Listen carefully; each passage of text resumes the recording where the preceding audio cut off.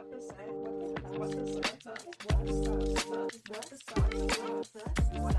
Wait, what the Anytime you'd like to start, we're rolling. Hey guys, welcome back to another episode of What the SUST podcast. I'm your host Gemma, and I am also joined by fellow host Kemi. And today we're going to be talking about environmental racism. We've got a little interview that we had with the Ingrid Waldron that we're going to share with you. And yeah, so why don't we get into it? Yeah. I'm so excited for you guys to hear the interview. But first we need to start off with, what is environmental racism? Gemma, would you like to give us a lovely definition? Yeah, I can do that. So the term was coined by Benjamin Chavez, a civil rights activist who served as executive director and CEO of the NAACP, which is the National Association for the Advancement of Colored People. Whew, nailed that one. And he's an author, a scholar. Did I mention an activist? He's a decorated man, and he describes environmental racism as racial discrimination in environmental policy making, the enforcement of regulations and laws, the deliberate targeting of communities of color for toxic waste facilities, the official sanctioning of the life-threatening presence of poisons and pollutants in our communities, and the history of excluding people of color from the leadership of the ecology movements. Damn. So if you are needing things to be simplified, I got you covered. Environmental racism is a form of systemic racism, meaning it's embedded in the laws and regulations within our society. And this is where communities of color reside in close proximity to toxic waste sites, landfills, dumps, etc. These communities then have to deal with the emerging health issues due to these hazardous conditions. And these communities are usually considered to be like invisible and aren't heard. Yeah, so does that make sense to you, Cami? Yeah, it does, and it frankly sucks. Understatement of the year. So with that definition, like where are you at? Is this a new term to you? This was a new term for me when I saw that ESS lecture, when they showed There's Something in the Water by Ingrid Waldron. Oh, by who? By our lovely guest today, Ingrid Waldron. And because at that point, like, someone who didn't grow up in the continent of North America, I had barely even known what, like, BLM was.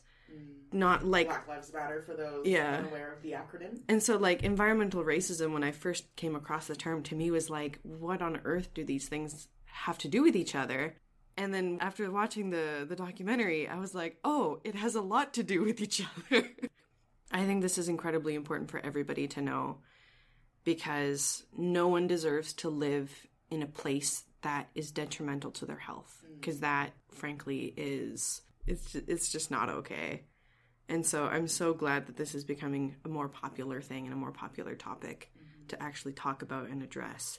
And we'll talk about it later, but I really hope that the bills are going to pass and that they're going to do, like, real policy change. Yeah. Fingers, toes, all of it crossed, because this is just, like, horrific that we have so many communities within our country and, like, outside of our country. It's a global issue as well. Incredible. And that's something that Ingrid does touch on in her book. But enough about, like, saying her name. Let me tell you who this woman is. Who is Ingrid Waldron? Please tell me. Dr. Ingrid the Waldron. Damn. Is the founder and executive director of the Enrich Project. And we're going to talk about Enrich a little bit later. I think Cami has some facts and info to share with you. But she's also the author of There's Something in the Water and producer of the documentary with the same name. Ingrid has moved to Ontario now, and she is teaching at McMaster, but she was able to make some time out of her very busy schedule to sit down and chat with us. Since we are residing in Halifax and she's in Ontario, the chat definitely had to happen over the phone. So you will notice a change in quality, but I am so excited to share with you the conversation that we had with her. Alrighty, roll the clip. Hi, is this Ingrid? Yes, it is. This is Gemma, and I'm just one of the girls that was chatting with you over email. One of the first things that we wanted to know is just with the success around your book and the documentary, we want to know what you would consider like the greatest victory or any significant change that came with the release of the documentary, There's Something in the Water. Well, I would say it's the greater attention to environmental racism across Canada. So in the U.S., I've been able to kind of track that just based on now the amount of requests I and the women in the film get just to talk, just to speak about our experiences. That's just shot way up. I mean, I've always had requests to talk, but it's really a lot now, right, from everywhere. Oh, probably so overwhelming. It's very overwhelming. I thought it would die down. I thought maybe it would die down last year, but just this year, as school started back again, tons of requests to do talks. Three of the women in the film went to Harvard University. I just saw the tweet. Yeah, things like that. Like it keeps going. The film initially was released in 2019 for the Toronto International Film Festival, and then on Netflix 2020. So you would think it would die down by now, but it really hasn't. So I would say that's it. Just more interest by everyone asking for talks, podcast interviews, etc., like this one. And what else? Well, what else I'm finding that's really great is that people are like planning events and talks on environmental racism, solely on environmental racism, and not subsuming the topic under something else like sustainability, which used to happen. So, when I would get invited to do talks,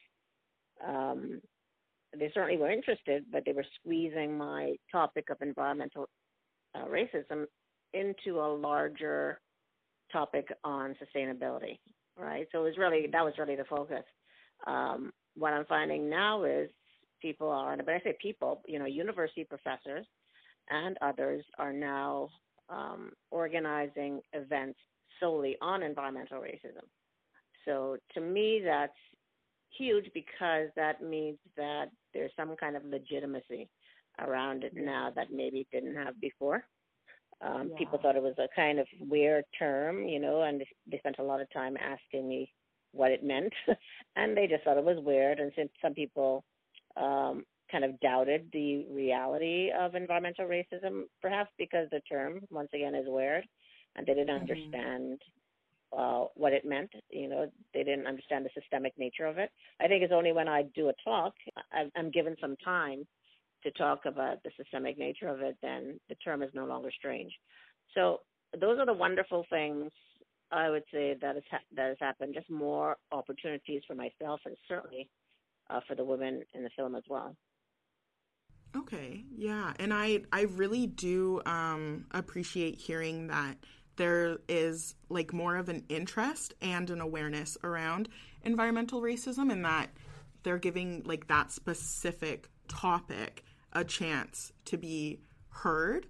I do have to say that it would have been February of 2020, my first year at Dow, I went to like this little panel conference thing at the Schulich School of Law, and you were one of the panelists. And that was, I think, right before that you shared that the documentary was being picked up with Netflix. And I remember going home and like doing a deep dive on environmental racism in Nova Scotia. I'm originally from the West Coast, and so I wanted to become like a part of the community here and learn about some of the experiences of people so close to my home and close to like where my dad is from. And you spearheaded that for me. So I really do like thank you for making time to speak with us, because I'm gushing talking to you right now. And I know that my fellow podcasters are like, girl, calm down. Like, you have to ease up a bit. But seriously, like, you have been so pivotal to so many other women in this community, and you did a great job of like uplifting them and giving them their flowers and letting them be a part of it as well. So, now that that's out of the way. Thank you so much for saying that. And that's one of the things I hope that the film did as well, that it made women feel a bit empowered. It wasn't at first the direction of the film. We were also going to interview Irvin Carvery, who is an Africville descendant, and then I believe Elliot said, let's just make this an all-female film. Let's make it a little bit more feminist. And while, yes, I definitely appreciate that, and I see now where he was going, and I look at the film and I think it just makes sense. I was just really disappointed to lose Irvin, because I think telling the story of Africville is really important. It's probably one of the first examples of environmental racism 100%. In Nova Scotia. And we didn't have enough Black African Nova Scotians in the film, so I kind of fought against it.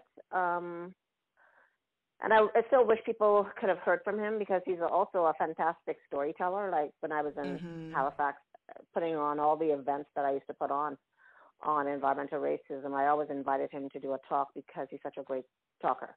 He's such a great storyteller, actually. But I look at the film now and I say, yeah, it makes sense. It makes sense. And I could see anyone, but young women specifically, looking at the film and thinking, wow, this is empowering.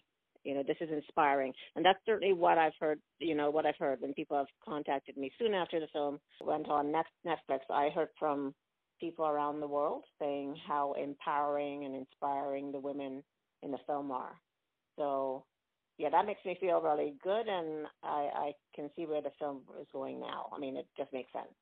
Yeah, definitely. And I love that you were able to give like a little shout out to Africville and Irvin Carvery. We're actually planning on doing a second parter to this episode where we do a deep dive into Africville, and that is a name that I really hope that we can secure chatting with. I hope now that we have been able to like chat with you, I can maybe use that as we're kind of a big deal. Like, we got to speak with Ingrid, so please chat with us as well.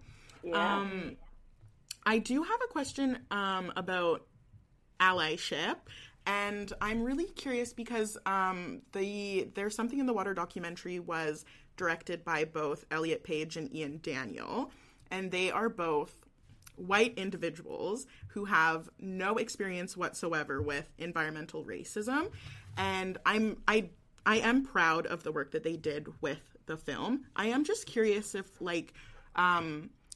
white guilt is a motivator to activism and helping out, like, does that change things for you? It can be a motivator.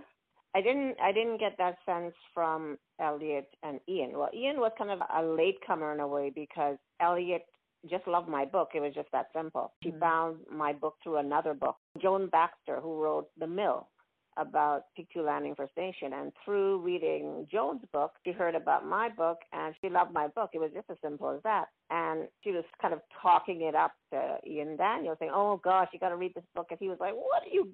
he was like rolling, as he told me, he said he was rolling his eyes, wondering why she was making such a big fuss of this topic called environmental racism. It took him a long time to really come on board. I think it's when he came up to Nova Scotia and he met everybody, then he saw something there. So I don't think that's what motivated them, but certainly white guilt does motivate white people to try to address different forms of racism. And to me, it doesn't matter what brings you there. I don't think white guilt is a bad thing, but I think, kind of whatever gets you there. But I think in the end, it's not about your guilt, right? It's about how much are you willing to kind of put on the line and maybe risk and stand out by supporting communities of color or people who are facing discrimination, right? So I can I understand why somebody would have that white guilt. If I were white, I'd feel the same way. Oh, yeah. Because everything always turns to white people, of course. It's white people's fault. Systemic racism is all about white people and what they've done to us. And while all of that's true, it's to me natural that one would feel guilt. But it's what you do with the guilt, I think. Mm-hmm. Yeah, I wholeheartedly agree. At a certain point, move it out of the way because it's no longer about you. Exactly. It takes too much attention. That's right. Yeah. One of my next questions is sort of a personal thing that I've been dealing with, at least here at Dalhousie. I can't speak for any other school or any other programs. I stick out like a sore thumb in the bulk of my classes. They are very, very white. And it's frustrating navigating like this world and then considering what it would be like to enter the sustainable like workforce as a Black woman. And I'm just wondering, like, how did you make your way through it? Like, how did you make space for yourself? And then do you have any like encouragement to other women that might also have that interest? Oh, okay. I didn't realize you were Black. You're Black and you're a student, so yes, very different positionality than what I had. I'm a professor with a certain amount of privilege, and I took the space. I took this space. But yeah. I mean, if you read my book, I didn't chase after this project, this topic. It came to me through a white environmental activist who later became my research assistant, who was an activist around environmental racism way before I was, right? So he came to me and he said, I thought you would be really great. I looked at your website. Could you take on a project on this topic? And I said, I doubt it. I said, I don't know anything about environmental issues. So I'm very, very kind of hesitant. But I then decided that this was a great project because I saw a little bit of risk, maybe of a challenge a bit in doing it. And I realized that ultimately it was about social justice and it was about health, and I'm a health researcher. So I took my space, but not realizing I was taking anything. It was just like, okay, I'm interested in doing another project. I had been doing a project on gentrification that was winding down, and I wanted something else that would challenge me, and this seemed reasonable, and it was a bit scary. Now, so I took it. It wasn't, because I didn't necessarily ask anybody to give me anything to do this project. Except for funders who gave me grants, right? So yeah. I just kind of built a team around myself, a team of people who were interested, faculty members, and other individuals, white, Black, and, every other color under the sun. Built a team and just went out and just decided that I would do it. And at that time, it was an anomaly. I didn't know anybody at Dalhousie doing that work. Tons of Dalhousie professors doing sustainability and environmental science work, on pollution and things like that. But not one person doing what I was doing. And I thought, oh, this is unique. And I feel like I created my own space, which I certainly did, right? For a student like yourself, none of that matters. I have to say that when I talked earlier about the fact that environmental racism is getting much more exposure and people are holding events, etc. What I've also found is that students have been emailing me of all stripes, emailing me from across Canada saying that they want to do their master's degree in environmental racism, which is kind of new. And these are students of all races, right? But I'm now in Ontario, and I realized as well that while it was very difficult to kind of engage Black students in my project, there's so many Black people in Ontario doing this work on environment, which shocked me. But I couldn't really get Black students other than white students to engage in any of my projects. And, people have said, well, that's not because they necessarily don't like the topic of environmental racism. I don't know to this day what the reason is, but that was very difficult for me. I'm here in Ontario, and it's like a new world. I'm saying to myself, oh, so Black young people are interested in this. I didn't know that. So this is opening up for Black people. It's going to open up for you. You're not going to be an anomaly. So keep going. Do what you love. Don't worry about what other people think. Or at some point, all of us Black folks stick out. I'm in spaces where I stick out because of environmental racism. I'm in spaces where I go to events with other people doing work in the environment, and I'm the only Black person. That happened recently. I picked up an award for my work. I went to downtown Toronto, and in the room were mostly young white men doing startups, and lots of white women. I was the only black person in the room, and there were some people of color as well. I didn't feel uncomfortable. I was picking up an award because somebody noticed that what I was doing with Enrich and wanted to give me an award for it, right? So at times I like being different. I've always kind of been like that. I like sticking out. I like being different. So enjoy being different, but also know that the space is opening up for you, definitely. Yeah. Well, thank you for that.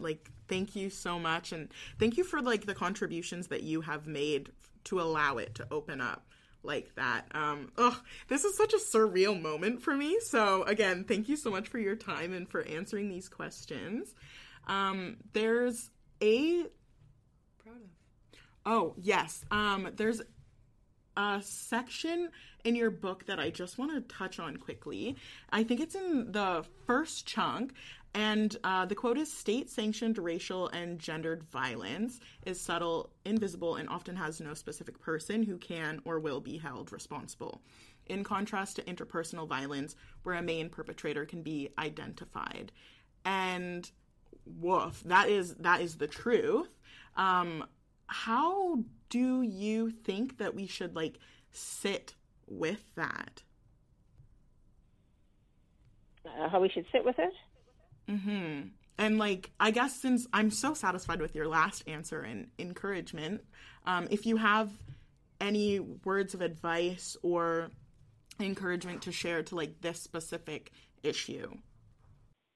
Well, it's kind of it's about systemic and institutional racism versus the direct and interpersonal harms, right? So IPV, or intimate partner violence, etc., is about the harms that individuals do to one another directly.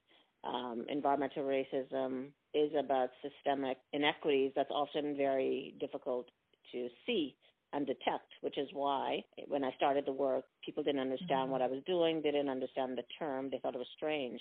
And once I was given time during talks to talk about the systemic nature of environmental racism, then people's heads start to nod, right? So in terms of how we should sit with it, we should sit with it in the same way that we sit with other forms of racism. So when I say that environmental racism is systemic, it's systemic because of the laws or policies that are developed within departments of environment that create those harms. Similarly, when we look at systemic discrimination in the educational system, in the health system, in employment, it's the same. It's about those decision makers, policy makers who create decisions that are handed down and that impact people on the ground. So to me, everything starts with policy. So the way you should sit with that, this form of racism and any other form of racism, is that we need to kind of get into those spaces. Policy is where it's at, right? We need to start to see people who look like you and me, and who are indigenous as well, who are interested in getting into those spaces, because really those are the spaces that actually create the change, right? If you're not in that, well, there are other ways to do it. Certainly I'm doing it in other ways as well. I mean, you could do it that way and do research and become a professor and do that as well.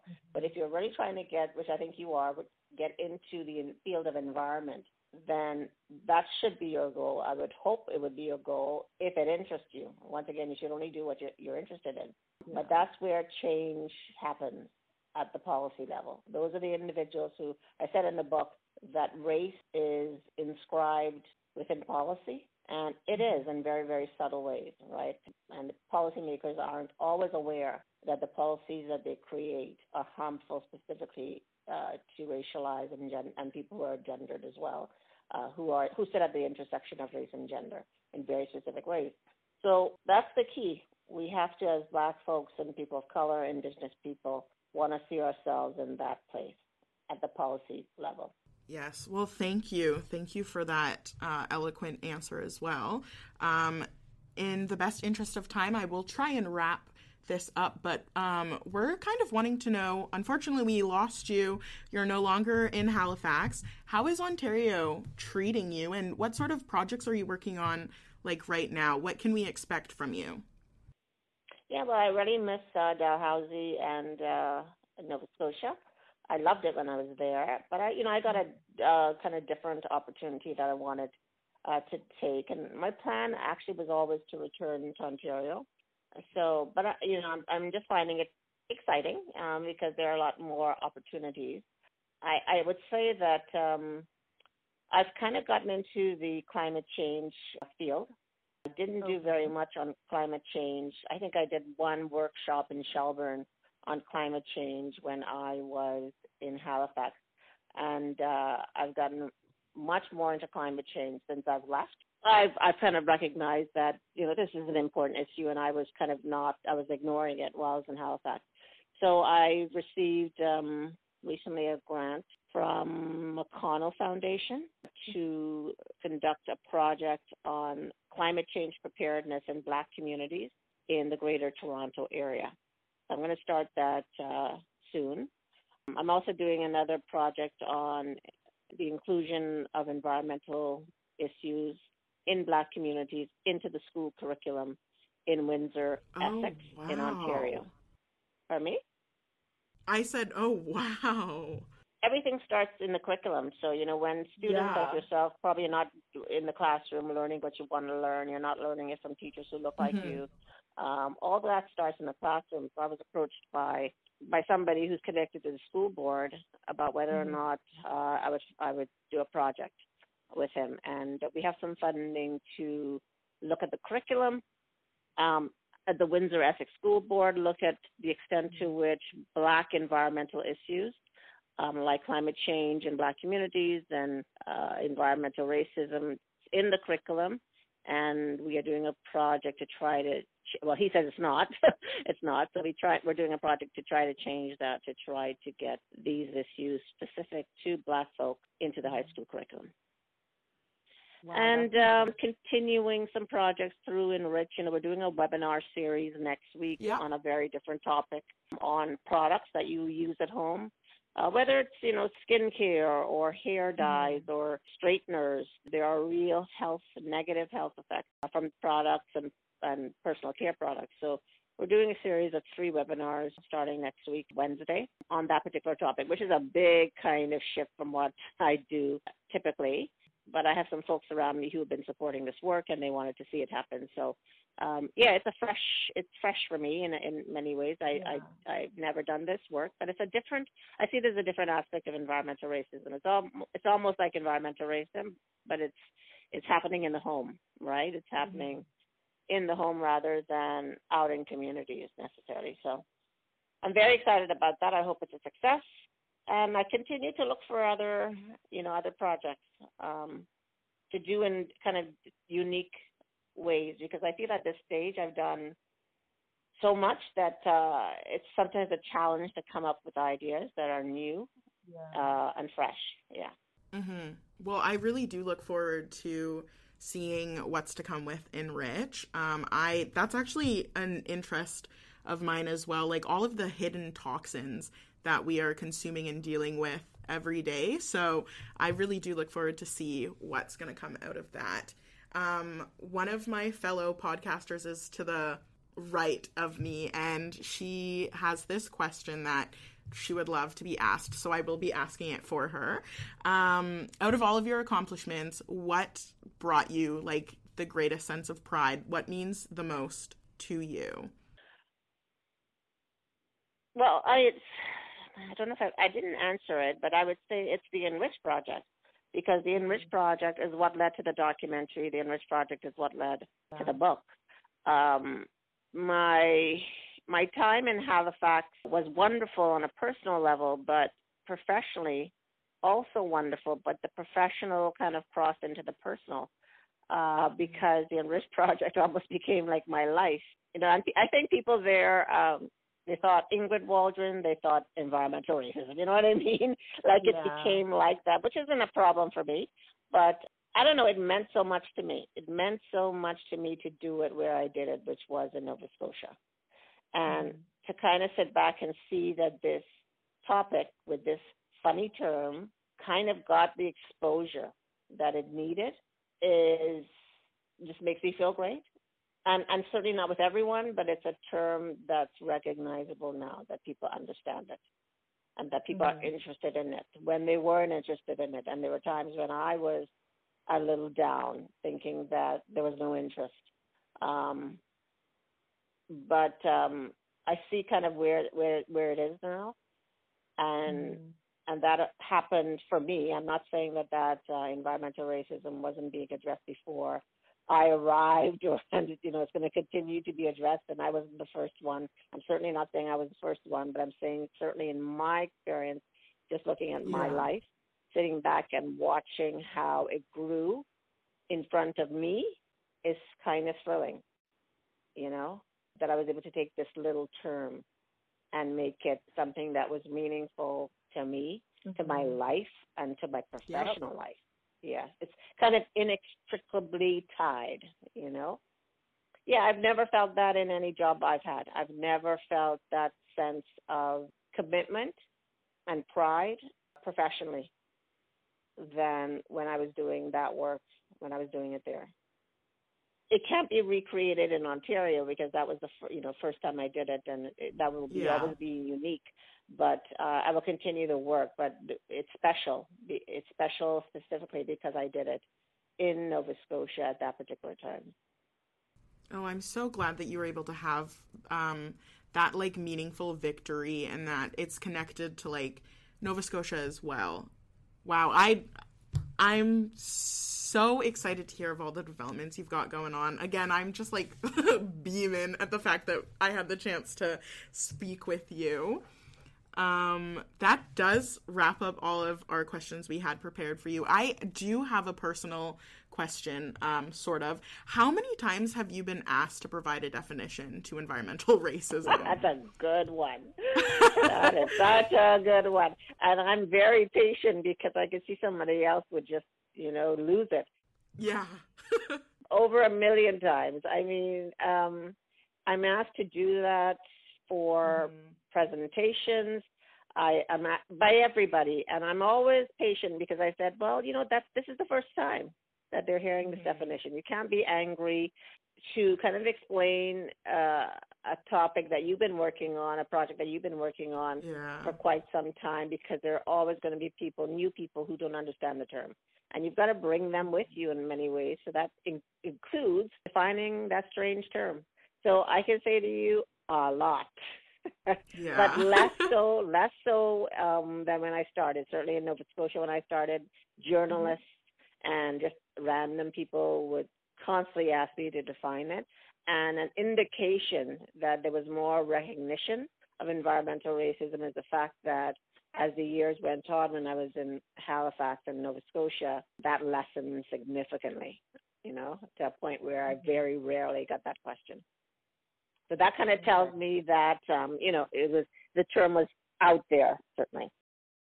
Yeah, it's growing. People are starting to grasp it and understand it. So, I know. I was doing a bit of research on former interviews that you've been a part of, and I was like, whew, this lady has so much patience, because that question came up a lot. So. Oh, yes. Because it's a strange term, but, it's interesting that it's such a small term, a strange term. When you unravel it, there's so much contained within it. So when I sit down for a talk and I just kind of unravel it, then people start to nod and they start to get it.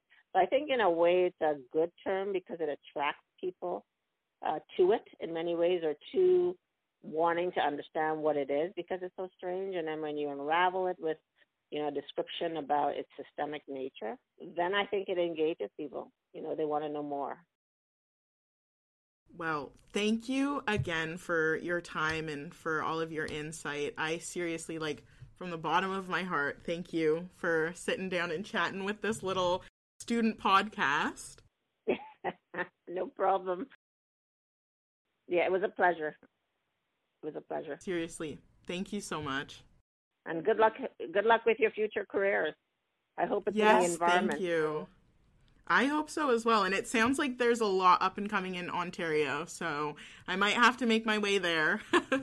All you need to do is go onto the LinkedIn page, go and maybe sign up if you're not signed up, and register. And that's how I notice this, is that I'm on LinkedIn and I see so many young Black people doing environmental projects, and they're running environmental organizations. Like, it's not only in Ontario, it's also, elsewhere, but there's lots of it in Ontario, so I think there's lots of opportunities. Incredible. Well, thank you so much for the insight, and I will definitely be keeping my eyes peeled. Thanks again, Ingrid. No problem. You're welcome. Bye-bye. Take care. Bye-bye. Oh, that little note of, good luck with your future careers. It's so I'm sweet. in a slump right now with my degree, and I am really struggling. But that was the motivation and just the encouragement that I needed. I just sat down and chatted with Ingrid. I know. How cool was that? You were also there. I had a set of headphones on, and we decided that it would be a lot easier if it was a kind of one-woman show. And Cami was pressed up right against, hear the answers. Just desperately trying to listen to everything that she was saying. What a great call. What a great woman. It was amazing. You've got some stuff you need to share, though. Yeah. So I really want to talk about two little things. So, well, they're not little. They're actually incredibly enormous projects and really, influential. Okay. So she is the executive director of the Enrich Project. And she mentioned this when she was talking about what made her really proud and how it was kind of like her baby. And it's the Environmental Noxiousness, Racial Inequalities, and Community Health Project. And it's super dope. So it's a collective community-based research and engagement project on environmental racism in Mi'kmaq and African Nova Scotian communities. And it is essentially a massive resource where people can look at environmental racism, literally on a map. It was, if I understand correctly, a good basis of how even the documentary was able to be made and how it just informed all of the research. And just because people would say, oh, that doesn't really happen, but the Enrich Project, she could literally take the data and be like, you are wrong. There is a pattern. Yeah. Here are the receipts. We need to do something about it. And then that's when, people were like, oh, okay, this is an actual problem. We need to look into it. And then the second thing that I really, really, really wanted to look into and talk about is the bills. So when I say bills, I mean literal legislative bills. And so she has had a really heavy hand in writing a provincial one and a federal one. So the provincial one is called the Environmental Racism Prevention Act, Bill 111. So when she first started trying to get some kind of legislative policy action kind of on a governmental level and less grassroots, but also top down, because they both need to work together to actually do something. So it was it's a private member's bill, and she essentially submits this with certification from the legislation office. And right now, I think it's gone through its second reading, but it looks like it's going to be passed, hopefully. So all the research and evidence is clear from the Enrich Project, right? So this bill is centered around setting up a Black, Acadian, and First Nation origin panel to assess, report, and give recommendations to ministers for their actions and what to do. And it's essentially trying to empower disenfranchised groups to actively try and prevent and reverse environmental racism. How cool is that? Yeah, that's legendary. And so where are we at currently with Bill 111? So far, it hasn't gone through the House of Commons, neither has the other one. But they're going through the process. It seems like there's some updates on it. I think it's still going through the process. The process is incredibly slow. Oh, yeah. So... And especially when it involves the well-being of Black and brown, racialized folks. Yeah, and this is a completely new area, too, for policy and legislation. So, it makes sense that they need to, iron some things out, especially if they need to include budget for 3 individuals to carry out their jobs. There's good reason that it's slow, but it's progressing, and I'm really happy about that. All right, well, tell us a bit about the federal bill. Woo! Alrighty, so the federal bill is called A National Strategy to Readdress Environmental Racism, otherwise known as Bill C-230. So, with the Enrich Project, it like really informed the provincial side, but now we need something for the entirety of Canada, right? Because there's a lot of data that we don't know about. So this one, it's kind of like 2 steps. The details may change as it goes through different readings in the House of Commons, but essentially it's a two-pronged bill, where first it's to investigate and identify instances of environmental racism.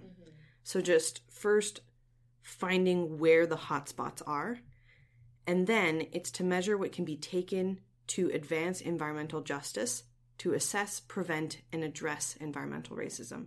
So it's finding it and addressing it on a national level, which is also freaking amazing. If this passes, this could be an absolute game changer, because from what I understand, it's the only line of defense that these communities have against environmental racism other than their own kind of fights against it and their own awareness. Yeah, and I guess, like, one of the things that I found most exciting about, like, one of the recent developments that one of the projects that she's currently working on is bringing, like, this into the curriculum. And that's just remarkable.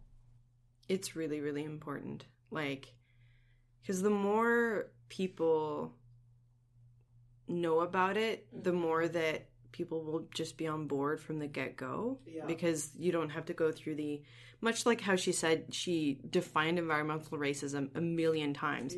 Because people just don't know about it. And if you have to go through the process of educating first and then getting people on board, it's a lot easier if people are already familiar with the subject.